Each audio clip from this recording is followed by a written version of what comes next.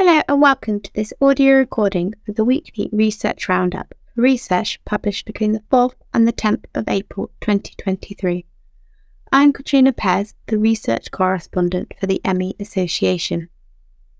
There's been a mix of research this week with 4 new ME CFS studies but 19 new studies on Long Covid.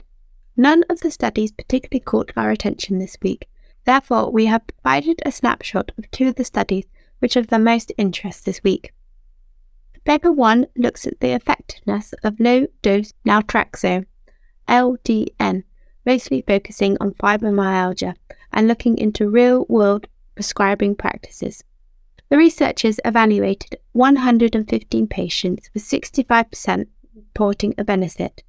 The study concludes that further investigation is needed in controlled trials. We have previously reviewed the evidence on LDN in Pacific research related to ME/CFS, finding mixed patient experiences and no sound evidence available yet for its use. You can see the full review on our website. Paper 4 reviews therapeutic interventions which have been through clinical trials, specifically those which have made it to Phase 4, IV.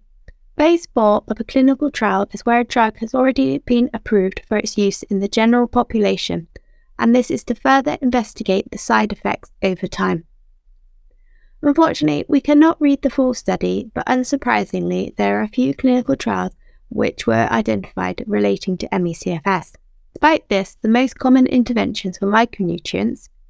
Sodium oxybate was the most common pharmacological intervention, which is commonly used to treat narcolepsy, and the interventions which had been through Phase 4 clinical trials involved drugs that mainly interacted with the central nervous system. Thank you for listening to this audio recording of the weekly research roundup. I will be back next week with the next instalment.